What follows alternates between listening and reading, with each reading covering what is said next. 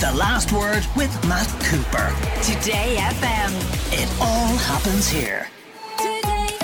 Now, you may have been watching the Sean Quinn documentary series that has aired on RTE1 over the last 3 nights. One of the most important contributors to it was the former chairman of the IBRC, the Irish Bank Resolution Corporation, which was put in place to deal with the mess of Anglo-Irish Bank. That chairman, of course, was Alan Dukes, the former leader of Fine Gael and former Minister for Finance, and he joins us now. Alan, thank you very much for joining us. Good evening, Matt. Before we talk, I do want to play you a little bit of the audio from last night's programme, because you said something in it which has caused something of a storm. And for people who are not familiar with what you said, let's have a listen to it. Border people have it in their blood. They are living in communities that have, a long history of violence of different kinds, and they'll more easily turn to it than anybody else will.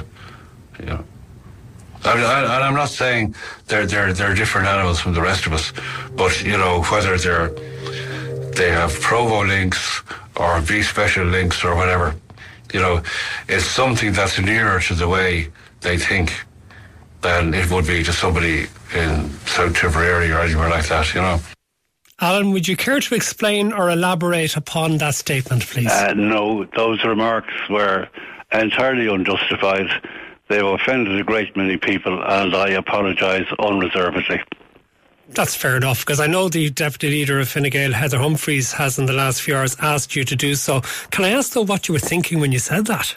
Well, I was thinking really of the wave of violence and intimidation that followed the action that we took to rescue what could be rescued from the Quinn Group debacle. There was, as you know, very, very strong personal violence there. Kevin Lunny attack was outrageous. There were other attacks. There was sabotage of material and equipment and intimidation. I mean, all of that was dreadful, but it didn't in any sense justify the remarks that I made, which, as I say, I apologise for without any qualification. Fair enough. What did you make of the programme? I thought the programme covered the whole process very well. It was an amazingly complex business.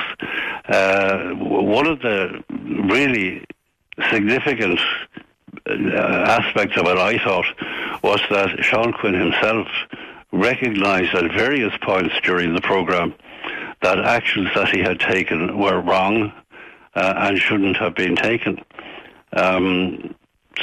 Possibly late now. As I said, I think he will go down in history as somebody who did an amazing job for the area he lived in. It was a huge economic boost for the area that he developed such a successful group of industries.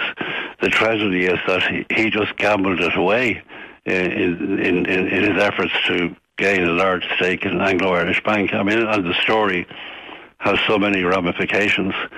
What was particularly in our minds in the bank at the time, and it was one of our main concerns, was to do what we could to preserve employment and the economic fabric of the area. It wasn't, of course, our only concern, but part of our concern was to make sure that if it could be done, the businesses that were there could continue.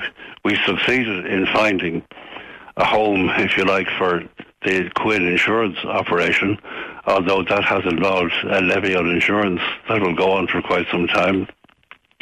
We put a group of people on the board into the remainder of the Quinn group of companies who managed it successfully and kept it going up to the point where other groups of people came in, and there's now a different group there now, but they're trading successfully. And I'm glad we managed to do that, because the alternative would have been a kind of a fire sale of all the assets, which would have produced far less benefit for the area. The problem was that there was a great deal, obviously, of personal loyalty to Sean Quinn in the area, and that led to what I regarded as a very misdirected campaign to try to put him back in control. When he was sometime later brought back in by people who had taken over the running of the companies, he proved to be impossible to deal with, as was illustrated in the programme. And that certainly made again the point that he was no longer the person who could guide that group of companies because of what he had done before. Did you ever feel personally under threat? No. I never received any threats from that. The programme also, I suppose, was most notable for the interviews that Sean Quinn gave over a period of time, and in particularly the way that he spoke about himself in the third person all the time. What did you make of that? Because I think you did make some sort of comment in the documentary about that as well. Well, he was obviously a man with a mission. He was extremely capable in a business sense, and I would make absolutely no criticism of him from that point of view.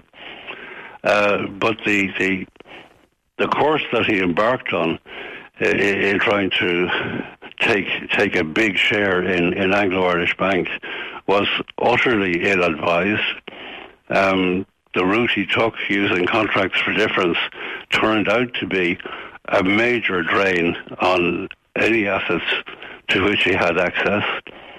It ruined the asset base and the prudential base of the insurance company, which was a major problem at the time. But as I say, find somebody to take over that operation so that people who were insured weren't left hanging in the wind, so to speak. Alan, towards the very end of the programme, in his last filmed contribution, he said, in one of the rare bits where he was using the personal pronoun rather than the third person, he said, "I never knowingly took anything that didn't belong to me. Never." Except he did, didn't he? I mean, for example, he took money from Quinn Insurance and used it for gambling on shares in Anglo-Irish Bank, as one example. Yes, the assets and the prudential assets of the insurance company were used in a totally illegal way. And he recognised that. He said at one point that he shouldn't have done that with the assets of a regulated entity.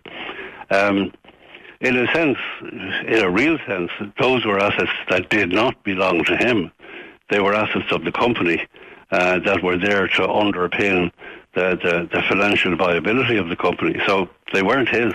And then what about the hotels and office blocks and shopping centres across Eastern Europe and into India? Because again, they were advertised as being part of the Quinn Group, and yet it turns out that they were moved, to use the euphemism, beyond the reach of the receivers. Well, indeed, very shortly after the bank moved to put administrators into the group of companies, that process of moving assets beyond the bank's reach began, and he admitted that himself. And again, he admitted during the course of the programme that it was wrong to do that, but that didn't seem to count with him at the time. That process, as far as I know, still goes on. A settlement has been made with the family under which they have undertaken to produce 440 million euro for the receivers. Now, I don't know what's going on there. The details of that settlement were never published, but that was the headline. You made a very strong statement as well towards the end of the documentary, suggesting you believe that there's money salted away to Switzerland and possibly India as well. That was part of of the kind of information that came out when in the bank we started following the money trail. There was a suggestion, which we were never able to confirm, that sacks of cash had been moved to Switzerland. Assets had been acquired in India, and there was no evidence of rent rolls being returned from them. So as far as I know at this point, and I've been out of it, as you know, since 2013, we still haven't got to the bottom of that to find out what happened to all of those assets. Well, one final quote from him. He said, "I think my legacy will be that I built up a great company, employed a lot of people in a very poor area. I was an honest man, and that the area will be more successful because of Sean Quinn than it will be without him, and that he got rough justice." Do you think he got rough justice? Because quite a lot of people took to social media on watching this programme. And well, isn't bankruptcy a fine thing when you get to continue living in a 14,000 square foot house overlooking a lake? Well, I don't agree for a moment that he got rough justice. As I say, we haven't got to the end, as far as I know, of what was hidden from the assets that were taken out. The first part of his statement about his legacy, having built a successful business, is certainly true. But as I said during the course of the programme, the footnote to that legacy will be that he gambled it all away. Alan Dukes, former chairman of Irish Bank Resolution Corporation, thank you very much for being with us here on The Last Word on Today FM. The Last Word with Matt Cooper. Weekdays from 4:30. Today